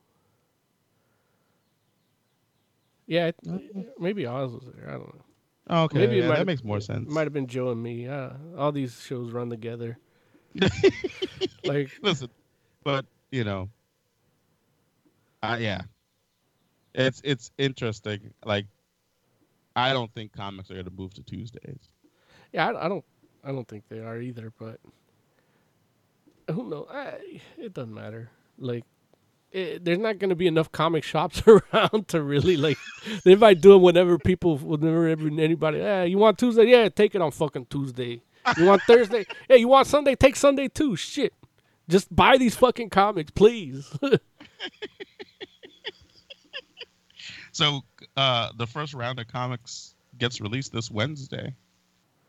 Yeah. I don't know if you all realize that. I don't know what's coming out. Yeah, well, I said that too. Say again? We talked about but no, go ahead. You were there that one. No, I do remember that I do remember us talking about like the 20th is the first like when Diamond is going to be releasing. Right. I know we did the story, and I know like I believe if I'm not mistaken, we also talked about the fact that Marvel doesn't come back until the following Wednesday. Right. But are you all even at a point yet where you're like, I want to go get comics? Well, Atomic Basement did this interesting thing where he's putting everything on the window, so you can actually like an ice cream truck, like pick what you want, and he'll bring it out. You can look at it. You can get your COVID hands on it and put it back so that somebody else can get their COVID hands on it. But you know, it's interesting because I can just be like, hey, let me get that, and boom, like he'll get it for you. Right. And he drive up, you know. So I think, you know, I think I might actually just do that if I'm in the area to really just kind of support the shop, you know, like he's taking that step, you know, he can't go too long without that, you know? So yeah, I might do it just for that, but who knows? I don't see myself going out to shop for random things. I mean, comics I can get digitally, and that's specifically why this whole isolation thing has been a little easier for me. You know, so it's like if those protesters, like, if they were going up with guns to City Hall in Michigan saying, "Hey, I want my comics," I could understand it a little bit. But if they had digital comics, maybe they wouldn't even leave the house. Yeah. Right. Oz is in chat. He says, Snyder cut? My pants just got a bit tighter. He also mentioned, in regards to that conversation, he says, I was there, so Lawrence wasn't. He says, I like that Lawrence had to check if I was going to be on the show today before he decided to be on. I was going to be on either way, Oz. I was trying to figure out if I should call you or not. Yeah. You know what, Oz? Never mind, Oz. I won't check to see if you're going to be on the show next time. Yeah, so I don't know. Joe, are you going to plan to get drive-through comics? Well, I'm a digital guy, so yeah, probably not. Like, the only thing worth buying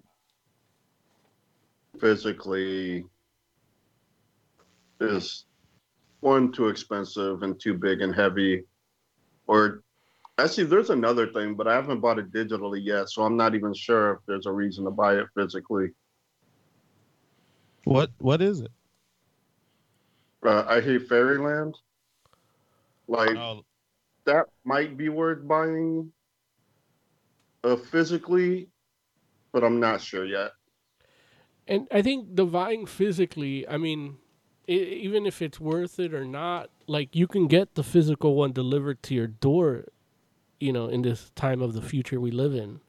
So it's more of, are you going to risk exposing yourself or others? I guess that's the better question. You know what I mean? See, I'm ready. Like, I'm ready to say, fuck it. Like, let's go out. Let's not wear masks. Let's see what happens. Like, I might die. I might live. Not doing much of anything either way. So let's go for it. The only thing is that I heard it's uncomfortable. Yeah, but, you know. Getting COVID? Well, they say. COVID? Yeah, it's uncomfortable. Yeah, you can't breathe. Well, but that's only if you're symptomatic. Like, there's a good chunk of people that are asymptomatic, which sucks too, because now you're spreading it. But that's beside the point. Like, it's only uncomfortable for like 30% of the people or something. I don't know those numbers. Don't. I'm no doctor. I'm no. I heard Mo was a doctor. I'm no doctor. No, I'm pretty sure I'm in the at-risk category. So yeah. I'm sure if it hit me, it would be uncomfortable. Like, I doubt I'm one of the asymptomatic ones. Well, Jay, then you should. Yeah, I'm ready. I'm ready to take the risk. I'm ready to fucking get out there, go back to theaters. Just be out, not wearing a mask. Like, I think I'm ready. I think I'm ready to just say fuck it. I don't think you're ready, Jay. I think we should chill out. And, you know, live. We should live. Don't get me wrong. I do understand where you're coming from, though. It would be nice to be able to, you know, for things to go back to the way they were. But I think that's the biggest thing. Is like, I think we have to come to terms with the fact that things aren't going to go back to exactly the way they were until, you know, at least until we have a vaccine. So we should definitely be trying to figure out how we can move forward. And, you know, like, we do have to figure out how we live with COVID-19, but and open. But I don't know if we can just be like, well, you know what? Let's just go back. Like, let's pretend nothing's happening. I was like, I don't think we should do that. We should figure out, you know, how we do the social distancing and how we do the mask in particular situations, but how we can let everything else, like, be open the way that it was, or not the way it was, but be open in whatever's the safest possible way, you know? I was listening to this one asshole, and he brings up the point that viruses want to live. So they're not going to kill everyone because then they themselves would die. And I don't know if he has a point exactly, but everyone wouldn't die. Only the people with the disease. And then some would get better. Like maybe it's time we force everything to get better. Well, part of it is that the human immune system is designed to fight it off, but it needs to fight it off to learn. And the vaccine and all these things and treatments are made so that we don't have to go through the illness part of it and get herd immunity that way. But it's just this one is smarter than other things we had in the past because it lies low for so long without causing symptoms, and that's what actually makes it more deadly, and the ability to actually evolve faster to something stronger that could kill more, but yeah, I mean, I kind of see that point too, Jay, where it's like you don't know if he's right or isn't, but yeah, I mean, it's at this point it's really like whoever wants to risk it, just stay the fuck away from other people that you don't necessarily need to be around, because you don't want to give it. It's one thing if you're ready to die or ready to accept the fate, but don't impose that fate on somebody else. Right, and I get that. And it's like, that's why it kind of irks me when I see people walking around without masks. It's like, you don't know if I'm ready to die or not. Yeah. We should have like ponchos that say whether or not we're willing to die, if we're ready to die, if we want to get like something like bright and colorful so that we know who we could be around and who not to be around.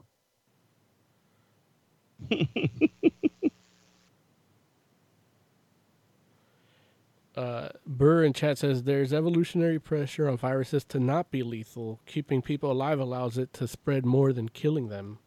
Supposedly there's already a mutation that is making it weaker that should outcompete the more lethal strains.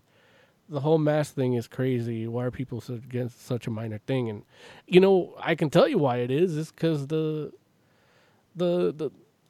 head supreme leader, the supreme little leader, is refusing to wear one. That's really all it is. It's seen.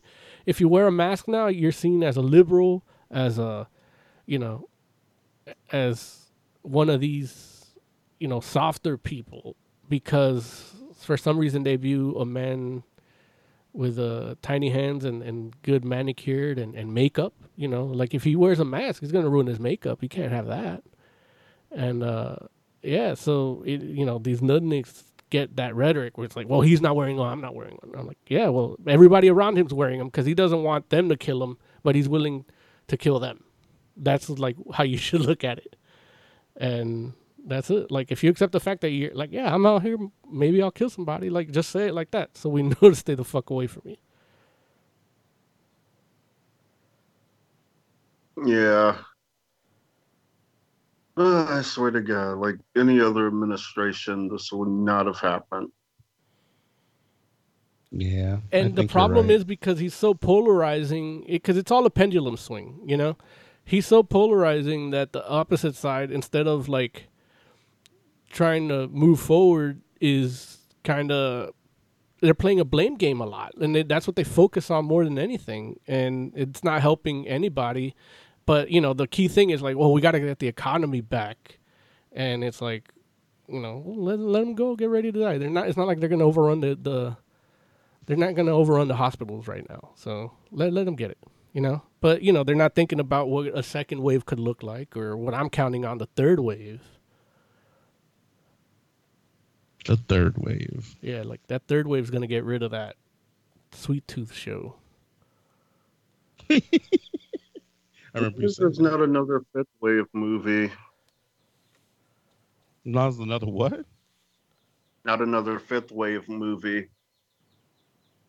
What's that? Yeah, it's funnier if you know the reference. But the fifth wave was a terrible movie, like one of those young adult movies. Remember when they were turning all the young adult novels into movies? Yeah. Like, it's one of those. It was Gotcha. terrible. Like, Gotcha. laugh out loud in the theater, terrible. Oh, wow.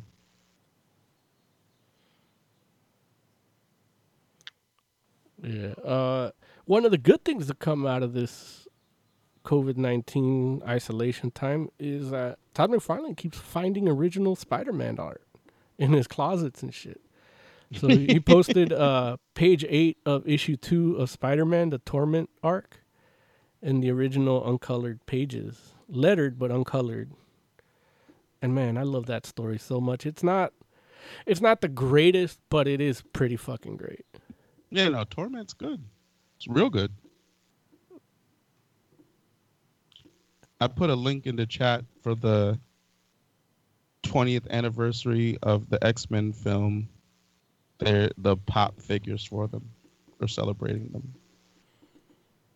Which, I know for me, none of these really do much anything for me. But hey, I know some people like Pops, and then some people like X-Men. I might get the Professor X one, though.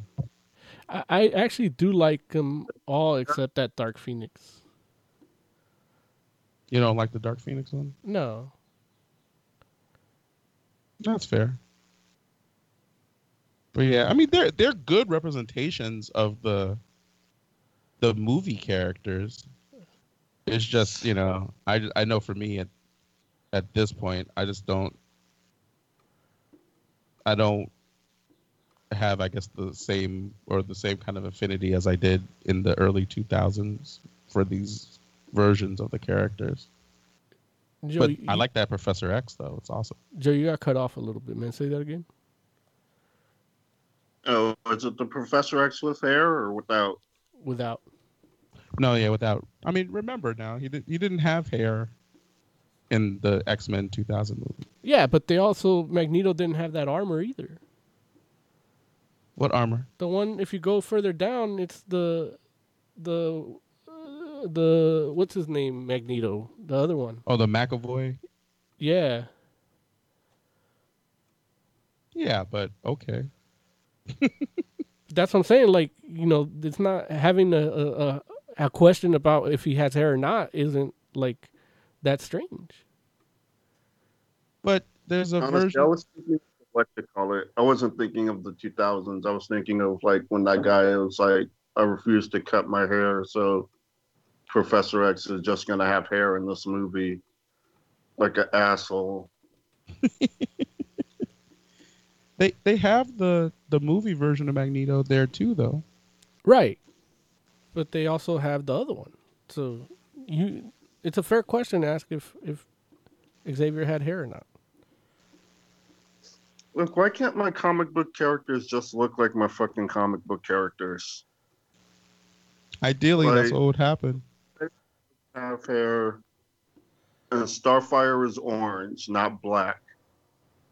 She has orange undertones. I think I'm going to get some of these.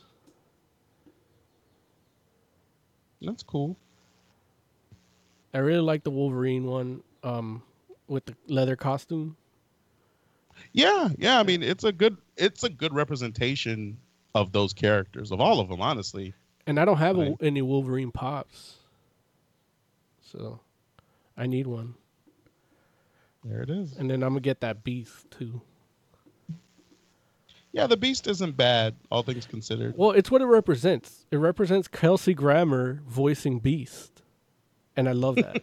like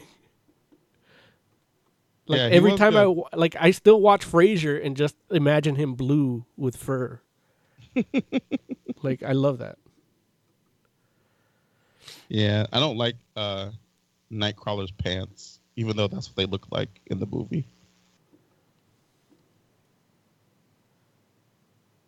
Yeah, Nightcrawler with those like tattoos is a little weird, but I do like the pop more than I like the movie version of Nightcrawler. Yeah. I mean, you know, Pops makes a lot of things palatable. Like even that Mystique, like I don't Yeah, like that design, but I like the Pop. It's so funny though because I make Black Starfire palatable. wait. Say that again, Jay. So Pops can't make Black Starfire palatable. Oh, wait till you see the Pop. They'll make her Nah, I'm orange. good.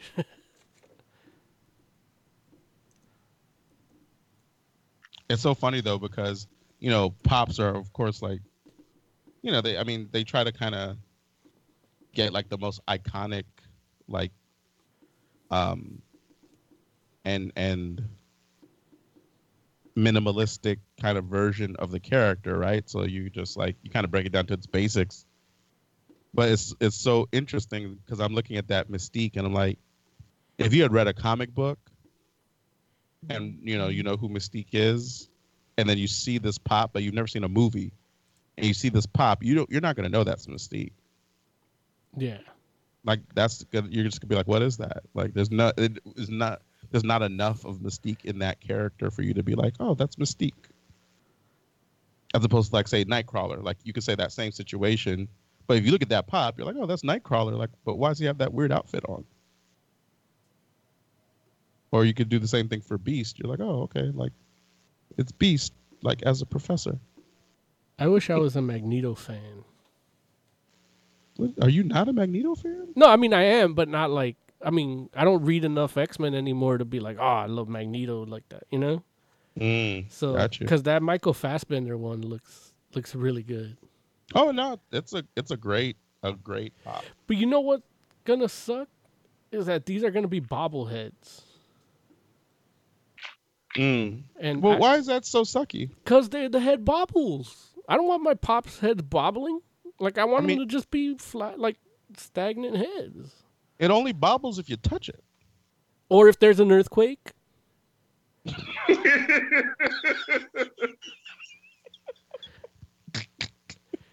I don't know what to tell you, Bo. I'm just saying, like, if you don't want it to bobble, then just don't touch it. No, but so here's the thing. My Spider-Man one, OG Spider-Man one, they put the spring in wrong, so you can see that he looks like he's one of those African village queens with the thing on his neck, the coil on his neck, and that he looks like that. And then I got my, huh? That's racist. No, it's not racist. Why is it racist? That I don't like that it looks like an African queen. Like I want, like if they do that to Storm like that with the coils, then maybe. But the thing is, sometimes they just get lack in how they put them together, and it's so unnecessary to have them be bobbleheads. Like it really is. There's no point in it. Or you could keep it in the box. Have you opened a Pop? No, I haven't. Look, that's your homework. Tomorrow, when you come on at 10:45, I want you to have taken one of your Pops out of the box. Okay. It is one of the most scary, satisfying feelings in the world. Like, I love them out of the box. I didn't think I would. Why is it scary? Because it won't be in the box anymore. It won't be new in box. But who cares? Clearly you do. You haven't taken any of them out. I just haven't had a place to set them yet, so I haven't taken them out. But, I mean, I would take all of mine out, honestly, just because I'm not the type of collector that, like,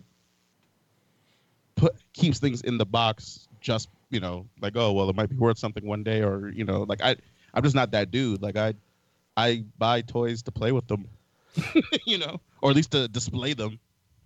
So it's like all the Pops I have are in box only because I don't have a place to actually like put them, like a home for them. You know what I mean? So what are you waiting for? Like a fifth bedroom or something?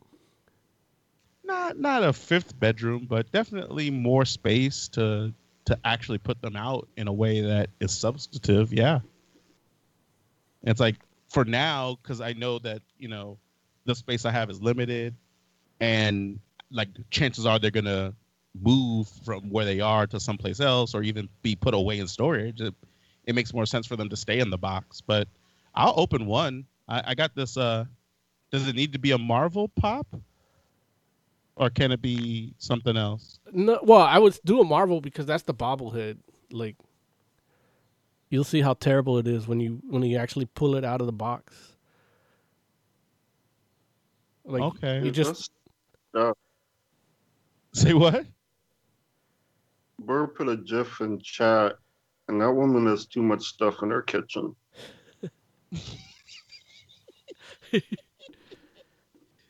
That's Larry with his pops. All in the box. I don't have that many pops. No, I know.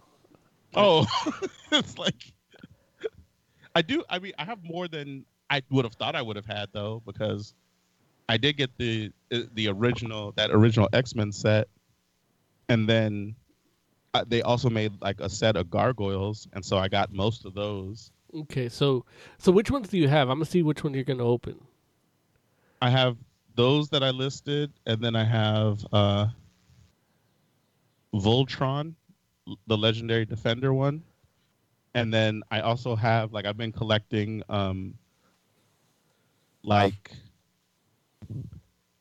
first class pops. So I have like a 90s Cyclops, and I have an Archangel, and I have an Iceman. So like different versions of those. What do you say, Jay? Archangel isn't in first class. I mean, like I said, I have different versions of the first class. Archangel is a version of Angel, right? You need Angel. You need the actual Angel. Yeah, like Zoe Kravitz? No, different Angel. I mean, you talk about Zoe Kravitz was in first class. I have an Angel Pop, Joe. I have two Angel Pops. I have the first class one, and then I have the well, actually, is that the X Factor one? Actually, it's not X Factor because it's just the first costume he had after the original costume with the halo on it. The red and white one. So yeah, I have both of those. Okay. So I got three versions of Angel, which I'm not mad at. Like, it makes me happy. I'm gonna start collecting first class ones, but from that movie.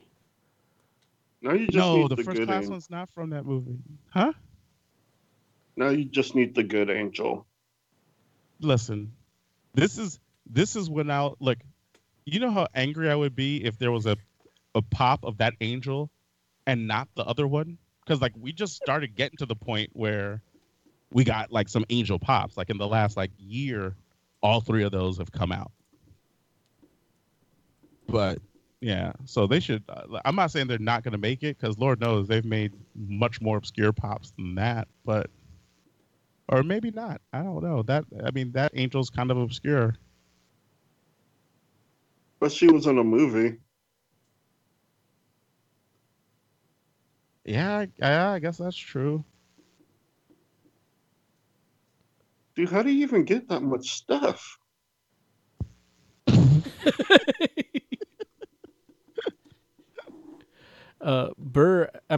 Hecht asks, what am I getting? He says, I'll get the Wolverines. Fuck, might get those Magnetos too. He says the bobble barely works. He goes, I guess it would work in an earthquake. And yeah, Larry, you're gonna see the bobble is pointless and it sucks. Like, open up that one of your Marvel ones and open up one of your I feel bad telling you to open it for the show. I'll open it. I don't have a problem. I can put it back in the box after I open it. It's not the same. I feel like this is your own. This is your own trauma here, Mo. I don't think I'm gonna feel what you want me to feel. Oh, you'll feel it all right. Whoa. Whoa. You'll feel everything I want you to feel. Every inch of it. No, like open up that Voltron. Okay. And then open up one of the Marvel ones, and you see like the non-bobble is way better than the bobble. Okay, I'll take a look, and yeah. Now the Voltron's a little oversized. Does that matter, or that's okay? You lucky bastard. Why? Because you have one of the oversized ones. Oh, it's not huge now. No, it's not like I know. real It's big just ones, bigger. but- No, I look. I can't speak to the oversized ones because I only have the small ones. But you'll still feel it with the small ones. But okay, yeah, I know because I wanted the oversized Thor Ragnarok Hulk, but I didn't get it. And then Gotcha. when I went back to the store and asked if they would have it again, the guy said he didn't know. The way you told that story made it sound so sad. Like it was only 3 sentences, but I was like, oh. It was like that. I know. See, even Boston got into it. Boston was like, "Oh my!" Like he's feeling it. Don't cry, Boston. He's like a crying You'll find moon it one cat. day. Yeah. But yeah, there's more news, but we'll get to it later. If there's anything you guys want to talk about before we leave, we can. I'm good. All right. How about you, Jay? Yeah, I'm good. Let me play this wrap-up music.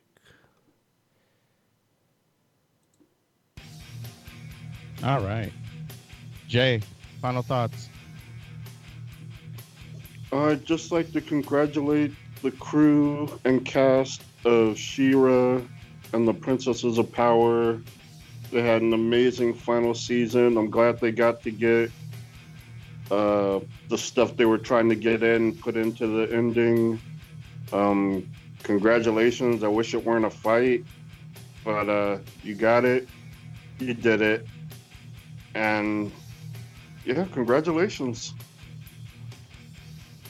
Cool. Moses Magnum. Final thoughts. Stay tuned for a review. Well, stay tuned. We're going to be reviewing Nightwing 70 soon. Hopefully Oz got it already. He refuses to read the digital copy, even though DC put that out. He still can't get Nightwing 70 for some reason, even though they put it out weeks ago.